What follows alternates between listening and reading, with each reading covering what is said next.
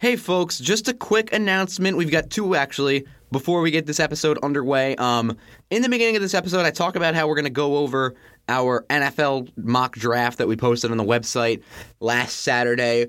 We talked so much college basketball in this episode that's going to be pushed back to next week's episode, and we're going to focus strictly on basketball in this one. So just disregard everything I say in the intro about talking about our NFL mock draft. I typically try to keep these episodes in, a 20 to 30 minute frame, and if I went on to the NFL mock draft, that just wasn't going to be the case. So college basketball only in this episode. Sorry for those who are looking forward to the NFL mock draft. That's going to be next week.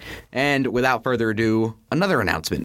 Hey folks, thanks for listening to the Student Section podcast once again. Just wanted to give a quick reminder before we started the episode. The Student Section podcast is now on YouTube. We are releasing a video companion to every single podcast we make.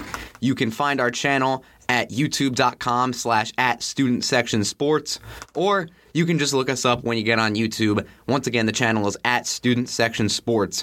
Going to be bringing a lot more content over there on YouTube, a lot more long-form video content, film analysis, so be ready for all that. I'm super excited to get started over there. And with that being said, folks, we've got an action-packed episode ahead. So enjoy the episode and take care. Let's talk some college basketball.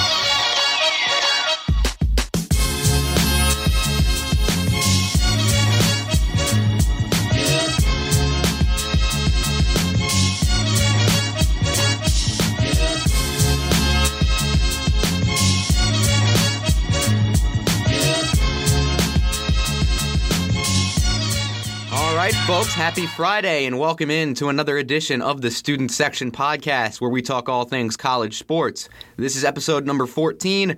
Today is Friday, February 3rd, 2023. Always remember we drop new episodes every single Friday. You can find us on Instagram @StudentSectionPod, new Instagram handle, or you can visit our website at thestudentsection.net. A lot of good content over there, written content, articles. We got a new NFL mock draft out that I want you guys to check out, which we will talk about in this episode. Remember to subscribe to the show. We're on Apple Podcasts, Spotify, all your favorite platforms. Download the show, give it a rating, share it with your friends. Helps us grow. College sports are always better with friends, folks. So, with that being said, welcome into the episode. We have a lot to talk about this week. I want to talk a little bit of college basketball. We've kind of been neglecting it as of late, but there's a lot of storylines. I want to get into a bit of bracketology because, hey, folks, March is next month. We are now in February. Conference play is really starting to heat up. We're approaching the end of the season in conference tournaments, so I want to talk about all that going forward, some of the teams I like in my bracket going forward. And we're going to switch gears to an NFL mock draft that we posted last weekend. I want to get in to some of the picks I like, some of the picks that I don't like. I want to talk about some players to watch, what certain teams should be doing. We are going to go all in on the NFL draft in the coming months. We're going to be talking about it a lot, releasing a couple mock drafts, releasing a couple mock draft related episodes of this podcast where we talk about the draft itself. I'm so excited to get that done. So without further ado, I don't want to waste any more of your time. Let's get into this episode. Let's talk a bit of college basketball. Let's talk about bracketology. Let's do it. All right, folks, so we're at the point in the college basketball season now. We're right into February where people typically have a definitive number one team and a team that's really that everyone picks to win in their brackets, or a majority of people pick to win in their brackets. A team that's the top dog, a team that rises above the pack to this point in the season. In the past couple seasons, it's been Gonzaga and Baylor typically. There were a couple years where Duke was in there if you go back 4 or 5 years. But this year, nobody has a clue. I mean, Purdue is now the unanimous number one team in the country. This is the only time this season that we've had a unanimous number one. College basketball has been all over the place this season. It's been an absolute roller coaster ride. And what I wanted to do, I wanted to take you through my top seeds in this tournament, kind of the teams I'm looking at, give you guys an insight into how I'm assessing them. And we're going to start off at the top, my number one overall seed, and that is still going to be Purdue. I mean, Purdue is a matchup nightmare for nearly anyone they play. Zach Edey's averaging 22 and 13. They don't have teams don't have an answer for that. I mean, teams like Michigan have played them tight. Teams like Indiana have played them tight at times. But in the end, Purdue is going to have the matchup edge over any team they play against. And I think people are going to notice that as we get closer to the tournament. So I'm anticipating them being the most popular pick.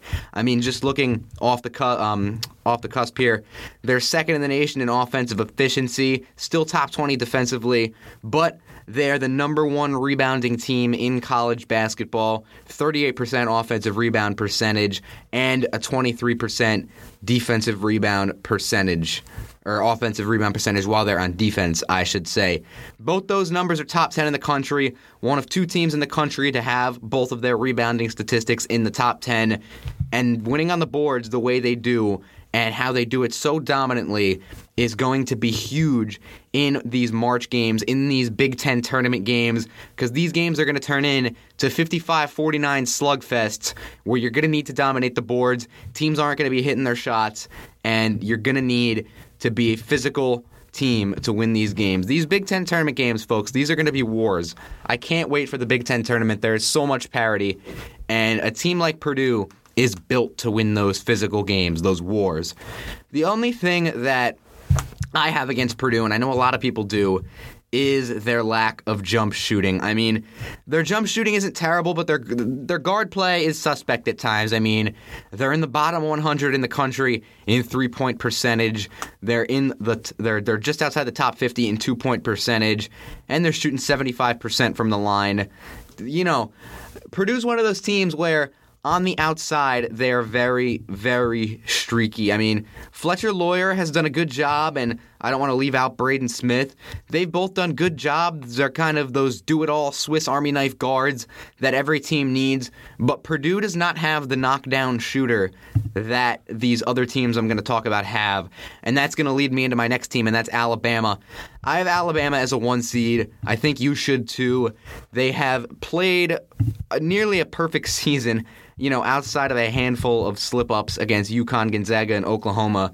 I really think that Oklahoma game was a fluke in the Big 12 SEC Challenge. Alabama, they followed it up with a 101-44 win, and I think that proved that.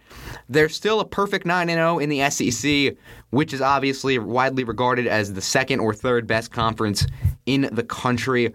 They've played the tough schedule, and they have the offense. They have the firepower to beat anyone. Brandon Miller, he's going to be a top 5 pick in the upcoming NBA draft, averaging 20 and 8. He's shooting 82% from the line, 46% from the field, efficient as ever, and he's got a steal and block per game as well.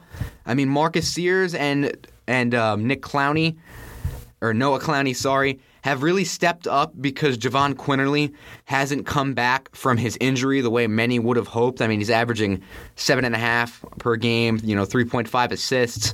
He hasn't been the star that many expected him to be. I mean, after some of his performance that he put in last season, many were putting this guy up there with the Wooden Award finalists, and he hasn't exactly returned to that form this year. Maybe he does come March, but if he doesn't, Alabama's going to be just fine because their guards have really, really stepped up in these clutch games in the SEC.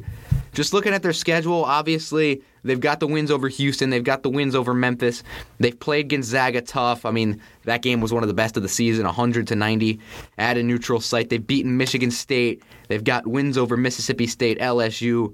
A lot of solid teams on this schedule. They've beaten mid-major squads that are really good, such as Liberty. They make more threes than anyone in the nation. Approximately 51% of their made field goals are of the three-point variety. And that's why I might give them the edge over a team like Purdue when it comes tournament time, because if teams like this get hot, if teams like Alabama can consistently hit their shots, they're unstoppable. I mean, they're number one in the country in adjusted tempo. Their average possession takes just 15 seconds before they get a shot off. Not a lot of teams can match the speed of Alabama, just like a majority of teams can't match the size of Purdue. And for that reason, Alabama is an absolute matchup nightmare for any team they play against. Next up on the one line, this might shock a lot of people, but I have Tennessee. Tennessee is one of those teams where there is no definitive star, but they play so well together. I have no choice but to put them here. I mean, they've got 1, 2, 3, 4, 5, 6 guys averaging at least 8 points per game. Santiago Vescovi obviously leads the way. He, like we talked about with the Purdue guards, he's the kind of do-it-all guy that every team needs. But hey, you look at Tennessee, nobody shares the ball like this team does. Nobody plays better in a system like this team does. Rick Barnes has them playing at an elite level. They're assisting on 66% of their made field goals. They're grabbing a ton of rebounds. They're the number 1 team in defensive efficiency in college basketball. Teams are shooting just 39% against them on the season. I mean, they turn their opponents over on 1 of every 4 possessions. This team has athletes. This team has shooters. This team has rebounding. This is one of the most well-rounded teams in recent memory, in my opinion. I mean, very rarely do you have a team that doesn't have a specific identity and just does it all the same way that these Rick Barnes Tennessee teams do.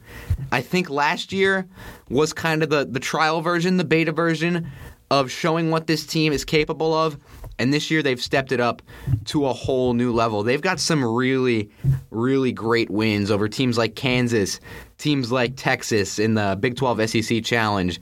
I know they've just dropped that game to Florida, which, say what you will about it. They were kind of due for a letdown, but I still think this is one of the best teams in college basketball. Most definitely one of the best 4 teams in college basketball. I don't see them going anywhere anytime soon. So they're going to stay in my 1 seed. Obviously, it all depends what happens in that SEC tournament. But all right, last but not least on my 1 line, I have the Houston Cougars. And I get that this is a team that a lot of people have kind of soured on over the course of the season, especially after that loss to Temple, who, by the way, is a very good team, but still not a game Houston should have lost. This is a team, to me, that almost is now flying under the radar. I mean, I'm looking at their schedule for the rest of the season. Right now, they're 21-2, obviously first place in the American. They're going to win out. They're most likely going to win the American, and that will lead to them getting a 1 seed. I mean, they're going to be a 29-30-2 team. They're going to slide nicely into the 1 seed. And once again, this is a team that somehow everyone's sleeping on after they were number 1 for a while there. But Marcus Sasser, obviously last year, one of the best players in the country, because of the injury, because he's come back slower than usual this year, is still flying a bit under the radar, averaging 16 points on 37% shoot or 42% shooting nonetheless. Jarris Walker was picking up the slack in the beginning of the season, and then guys like Tremont Mark and Juwan Roberts also chipping in as well. As Sasser gets closer and closer to 100%, which I still don't believe he's at yet, this team's going to be more and more dangerous. I'm not worried about this Houston team, and I know you probably forgot about them, or you probably let them slip to the back of your mind a bit, but definitely don't, because this is a team that's going to make a lot of noise come March. I mean, they had the star power to do it. They've got the defense to do it. Defense and rebounding, that's this team's calling card. Dead last in tempo, first in defense, first in block percentage in their conference. This team can flat out defend, much like Tennessee. This is one of those years where you've got Purdue, you've got Tennessee, you've got Houston. Alabama's kind of the outlier there in the top 4. This is one of those defensive years. I look back at 2019 when Virginia played Texas Tech in the championship. Tony Bennett and Chris Beard, those were 2 great defensive teams. I think we're going to get another year like that in the tournament this year. Just the way the sport's trending and the types of teams that have won the big games and ascended to the top. That's just the way it looks right now. Obviously, things could change, but that's my take on how the overall landscape of the sport looks based on these top 4 seeds. So moving on, we're going to talk a bit about maybe some sleeper teams at the lower seeds I like. They don't necessarily have to be lower seeds, but, teams that aren't at the top and on the 1 line. And as we jump into that category of sleeper teams, my first one's going to be North Carolina. Remember those guys? The preseason number 1. They've kind of fallen off the face of the earth as of late, but they're a solid team. I mean, you look at their past 12 games, they're first in the ACC, in field goal percentage, first in offensive efficiency. This team's come back to life in the second half of the season. They're first in rebounding as well. I don't know if I mentioned that. Armando Bacot, All-American season, 18 and 12. Most likely would have been in the Wooden Award conversation had it not been for guys like Zach Edey coming out of nowhere and blowing up this season. The backcourt duo of R.J. Davis and Caleb Love has been better. They've still not played up to expectations, but they're both averaging at least 16 points per game, and they're both averaging over 3.5 assists. Leaky Black still has been the one solid stalwart on this team, carrying them on the defensive end, easily one of the best defenders in college basketball as a whole. He's been stellar. This past 2 years really been the unsung hero of Hubert Davis's team. And this game tomorrow against Duke is going to be the real teller of how good this team really is. I think, UNC and Duke are two teams that played tough schedules at the beginning of the year, kind of fell off the face of the earth for a while, but now we're trying to make a resurgence. And winning this game at Cameron could absolutely send their resume through the roof, whoever wins this one. I think this is a huge high-stakes game when it comes to NCAA Tournament seeding. I can't wait. So that's my first sleeper team. Speaking of sleeper teams, here's another team you might have forgot about. Oral Roberts, the Golden Eagles of the Summit League. Obviously, everyone remembers them for their big Cinderella run back in 2021. That included the victory over Ohio State. But this team is way better than that team. I mean, Max A. Smith, the All-American guard, future NBA guard, is still there. He's averaging 22 and 5, shoots over 38% from 3 and 46% from the field. But this time they've got a secret weapon, and that's Connor Vanover, the 7'5", 227-pound center from Little Rock, Arkansas. Nobody saw this kid coming, and he has quickly become one of the best rebounders in all of college basketball, top 5 in rebounding. And I want to give you a little glimpse at what makes this Oral Roberts team tick. They are top 20 in the country in offensive efficiency, top 5 in tempo, top 5 in effective field goal percentage, bottom 5 in turnover percentage. This team can flat out score the basketball. They're top 25 in both 2-point and 3-point percentage. They shoot over 80% from the line. And again, they're only turning the ball over on 6% of their offensive possessions. Just crazy numbers. This team can score at will. And all it's going to take in the tournament for this team to upset somebody or spring, in another unlikely Cinderella run is for them to get hot shooting at the right time. And they have proven time and time again this year that is not going to be a hard thing for them to do. So Oral Roberts is my second sleeper team that you should look out for. I want to move on to Kent State now, a team that I haven't heard anyone talk about. I mean, you look at their record, they are 18 and 4 on the season, 3 of their losses, Charleston, Houston, and Gonzaga, all 3 on the road. This is a team with a ton of senior leadership. They play phenomenal defense. They forced the second most turnovers in all of college basketball at 21%. They're blocking shots 14% of the time, 11% steal rate, and second in their conference in defensive efficiency. Sincere Carey is one of the best senior leaders in the country. He's averaging 17, 5, and 4 on 41% shooting. Elsewhere on that team, you've obviously got Malik Jacobs, another senior, averaging 12 and 5. I keep going back to it, but again, these are do-it-all guys. These are guys that you need come March. I mean, Miriam Thomas, the 6'8 power forward, he's averaging 12, 6 on 40% shooting.